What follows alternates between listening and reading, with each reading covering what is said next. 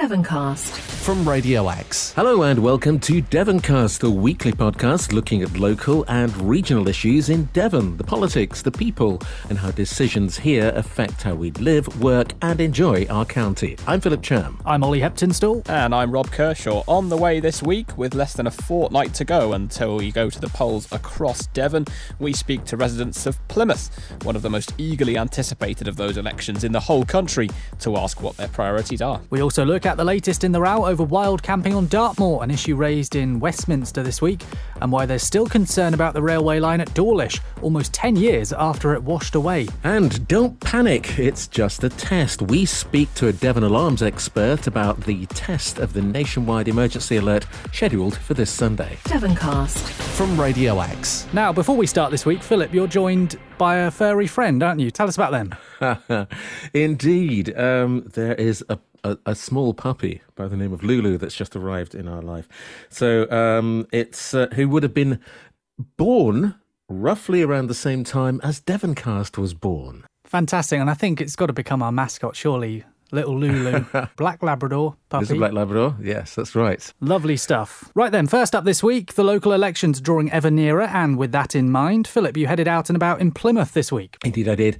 Residents all over the county have been getting leaflets through their doors, maybe some actual visits from candidates wanting to be elected onto their local councils on the 4th of May.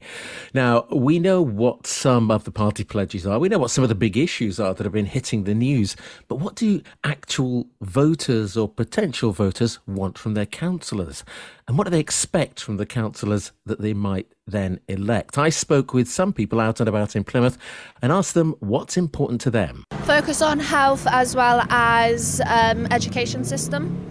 And I feel like personally in schools we need to learn about taxes and how to actually manage them properly, proper money management and everything. So when we actually grow up and get a job and that we're able to put it all to good use without having to rely on everything else. I think one of the things that bothered me and all of us actually recently was with this whole palaver with the trees, people made their opinion perfectly clear and they were just ignored. So I thought I think being listened to is probably a key priority at the minute, just being seen to be listened to. I think the new move that they've done to sort of remove all the trees in Plymouth is a huge thing that I would like to see done quickly, because I think removing all the trees was a really nice aspect, and now it's a completely bland space. And I know they don't want to. The plan is to refurbish it, but if the new council that's going to come in, they better do it quick, because I think it's made Plymouth look really awful, more awful than it already was, and they need to have quick action on that aspect. We lived overseas, and so we've been back in the country now for about 4 months, and what perhaps strikes us is what we would normally think of as basic services, whether that's health, social services, care, and things that perhaps our generation took for granted. You know, can we actually get a hospital appointment? Can we get to the doctors? I look around town and the state of disrepair. One of the bridges over the train station recently had like a suicide, and they didn't really do anything about that. They only put up 2 little signs which you can't really see. So for that, I would just say maybe put up railings that are a bit higher, so it's not as accessible for people who are struggling to then think, oh, it's just an easy thing to do. I think the general architecture in Plymouth is quite run down. It's very 70s, 80s. I think if there could be any sort of refurbishment in the general buildings, obviously apart from Drake Circus, which is relatively new, but the actual sort of Armada Way, like all those sort of buildings around it, even just a polish of paint will do the job, rather than them looking mouldy and horrible like they are at the minute. They're not asking for too many changes then. So that's what the voters want, Philip. Does that align with what's on all the parties' leaflets? Well, the short answer to that is yes and no. There are 9 parties in total standing in Plymouth.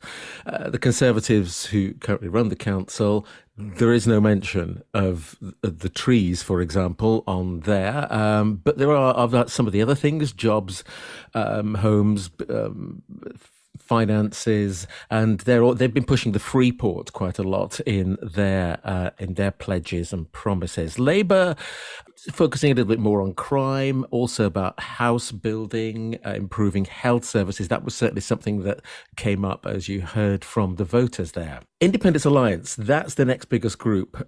They have pushed the whole issue of the Armada Way and the trees quite a lot. That comes up in their pledges and how they would actually restore what they call civic pride in saving as many trees as they can and generally improving the city. Green Party, similar things, condemnation of the trees, the felling of the trees.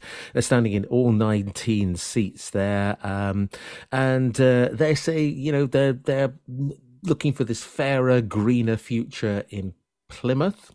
Liberal Democrats, there's no presence of Liberal Democrats on the council at the moment, but they're looking to be able to change that by, say, they'll work collaboratively with other parties, certainly something that some of those voters wanted. Now, other parties, which some may have heard of and some not, Trade Unionist and Socialist Coalition, otherwise known as TUSC, they are saying both Labour and Conservatives have slashed the budgets and they support strikes. They're opposed to all cuts and closures, and they want a much more radical way of building council homes and dealing with the climate emergency.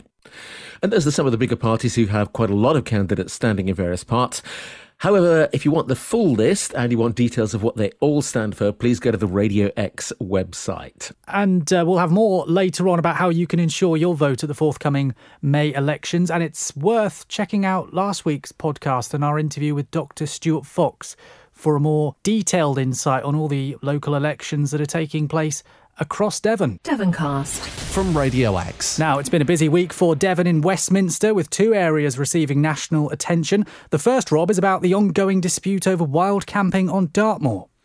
Yes. Now, if I ask you to cast your minds back to the start of the year, you might remember a court ruling that removed the right to wild camp on Dartmoor. Since then, the Dartmoor National Park has struck a deal with its landowners that involves a cash incentive to allow people to camp. The 10 tours and the Duke of Edinburgh training, however, can still go ahead. Labour MP Luke Pollard and the Lib Dems Richard Foord have opposed the removal of the wild camping right, with Mr Pollard saying a Labour government would instate that right as law.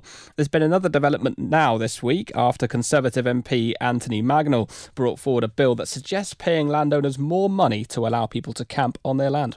Recreational activity is critically important to human health, but it should not come at the expense or above that of environmental or agricultural activities that are present upon the moorland. Unfortunately, in recent years, that fine balance between the three areas has fallen out of kilter. Mr Foord, however, feels that landowners should not keep receiving handouts to allow people to use their land. I'm concerned that there is a suggestion here that the public continues to enjoy the rugged beauty of Dartmoor in exchange for incentivising, and specifically incentivising some of these landowners who I refer to.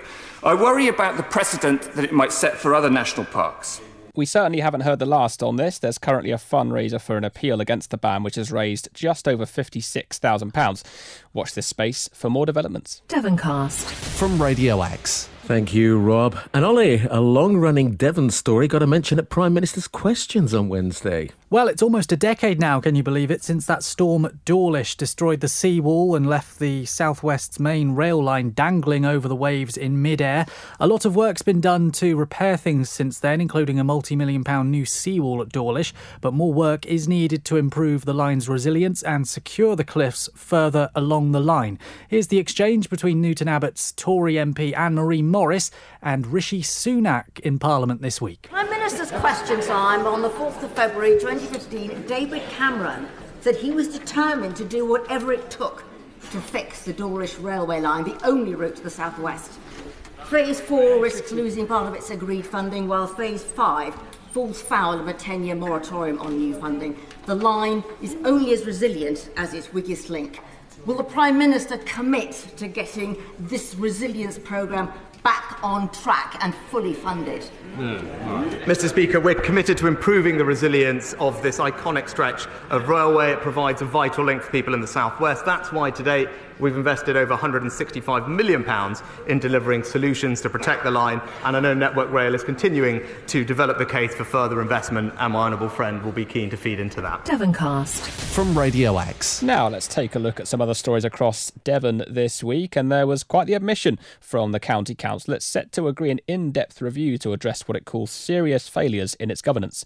Describing the council's internal position as very challenging, a report says its failing children's services and financial pressures are two main factors. The government's already issued the council with an improvement notice for its children's department, saying in December it was extremely concerned.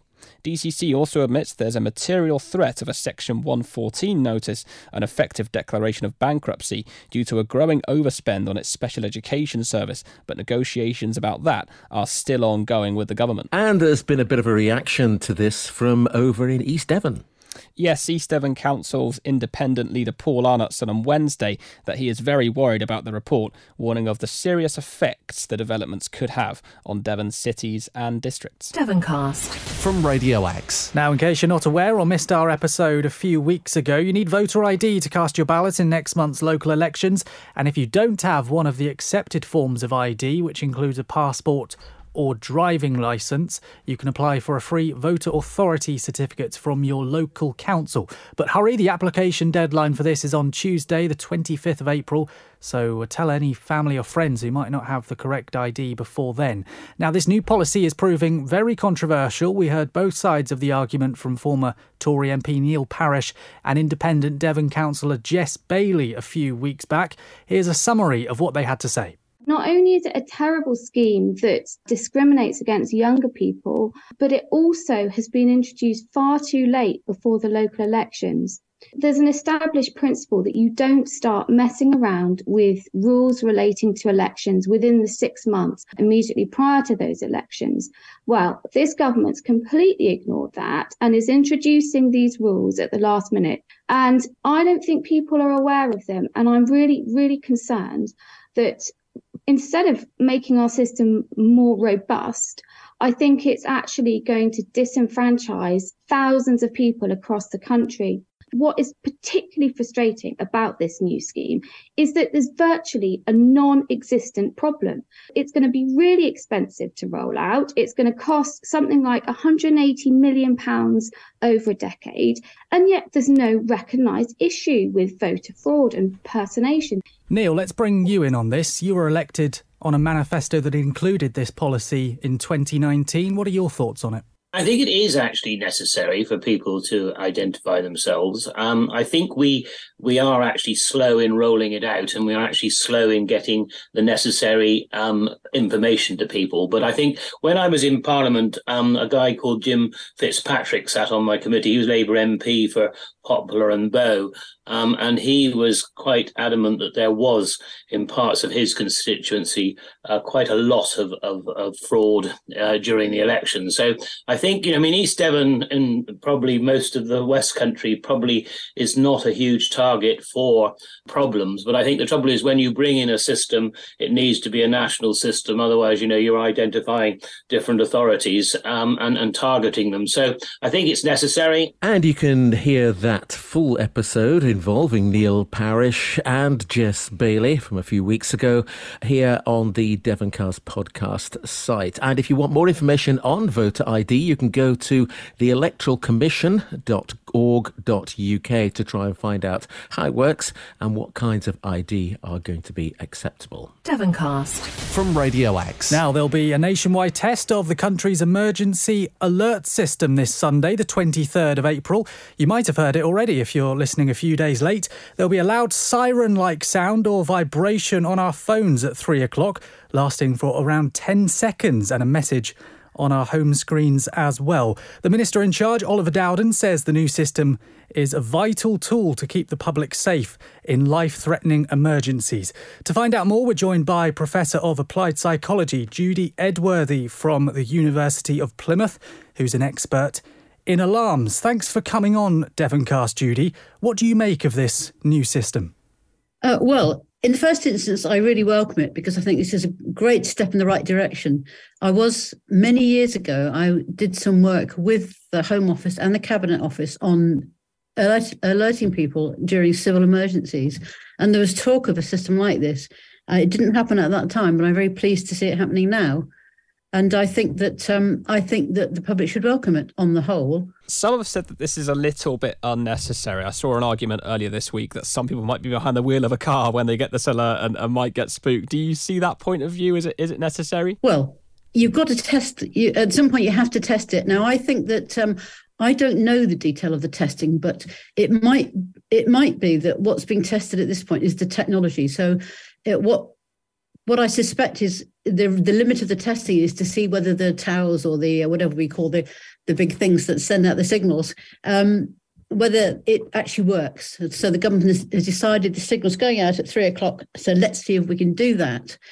Now you have to do that at some point to check that it's working. Now whether you need to send out that particular sound at a particular level of loudness is another matter. But I guess if you want people to hear what it's going to sound like when it's used in an emergency, then you kind of need to send them the sound that they're going to hear rather than a sort of a placeholder. I think there is an issue about the loudness of the signal because I can't find out how loud it's going to be. Oliver Dowden says in one video it's going to be loud. And in another video, he says it's going to be at about the same level of loudness as your normal phone messages. Now, because of the way the signal's being sent, it's going to override. It's going to override the fact that you've got your phone switched to silent. So whether it can produce the volume that the government intends, i.e. loud, or the volume that you've got your phone set at, I don't know. And actually, I'd really like to know the answer to that question because I don't know whether it's going to be startlingly loud or not. There might also be a bias towards some people because this will, as I understand it, only really work on smartphones. So for people who are still using basic ones that you don't use the internet, don't use 4 or 5G, which tends to be older people that may just have the simple basic phones, they may not get this at all. No, they won't get it because it only works on 4G and 5G, as you say, because of the technology. It works on tablets as well, if they've got that. But it is only one of many bits of the armoury that the government has to alert us to hazardous situations. So, for example, if there was a flood or there was a bad weather or something, that you've got the radio, you've got TV, you've got friends and neighbours, you've got all sorts of other ways of communicating. This is just another way. So, yes, it won't work on a lower grade phone, but it's not the only way we've got. And if there really was an emergency, we'd be communicating it like mad. We'd be talking about it in the media. We'd be on Facebook telling each other. We'd be on Twitter. I guess if you haven't got a smartphone, you wouldn't be on there either. But you'd have your radio on. You'd have your TV on. Can it be hacked? Could somebody abuse the system and suddenly go and terrify the entire nation for no reason? Well, I have read something, actually. There are two things to watch out for. One of them is the if you're a victim of domestic violence, then you should make sure you've got your special phone, secret phone, turned off or at least in airplane mode. Another thing that I've read is that a hacker or a spammer or scammer may ride on the back of it. And when you get your alarm signal, there may be some other instruction that you weren't expecting, like you need to phone this number now or something like that. Some scam that's on the back of this. So you have to watch out for that as well. You should simply, as far as I can see, you should just get rid of the message once you've got it to indicate that you've seen it. And there shouldn't be anything else. So if there's anything else, you should be very suspicious of it. That's probably quite an important message there, really, isn't it? It's basically listen to it, hear what it sounds like, take a note of it, and then forget it. Absolutely. Yes, that's exactly what you should do. This is just a test. Don't get yourself worked up about it. But if you are sensitive to noise, keep away, don't get too close to your phone and don't go up a ladder. And I imagine there'll be a few people surprised at this, Judy, but it does happen in a lot of countries already. Yeah, I mean, they use it in quite a few countries and it works quite well as far as I can see. Of course, there have been some false alarms as well. There was the one in it was either Hawaii or Honolulu where they sent out an Hawaii, alert I think, about, yeah. It was Hawaii, an imminent nuclear attack, was it? Which actually wasn't going to happen, but it took 38 minutes to pull that back. And then there was something else in Canada, so that it hasn't always been good. But of course, that might happen. So I think if you ever got a message that was suggesting something terrible was about to happen, I'd wait for confirmation before I did anything. Judy, this is me more making or thinking a point out loud rather than making a constructive point, something I do quite a lot on the show, to be fair. But let's say this afternoon we get a message saying we were about to be hit by a nuclear strike. What exactly are we supposed to do with that information? Well, I wouldn't run immediately. I'd put the radio on and I'd put the TV on. I'd do those other things. I wouldn't necessarily believe it. And there is quite a lot of evidence to suggest that people are more or less believing of information depending on where it's come from. And if it's on your phone, you're a bit less likely to believe it than if you've heard it on the TV, for example. So that's an important thing to bear in mind as well. It'll be interesting to see how it goes. And just a reminder, that test on this Sunday, the 23rd of April. That's it for this edition of Devoncast. Thanks as always for listening, and we'll be back again next week. See you soon. Catch the latest episode of Devoncast every Friday at radiox.co.uk or wherever you get your podcasts.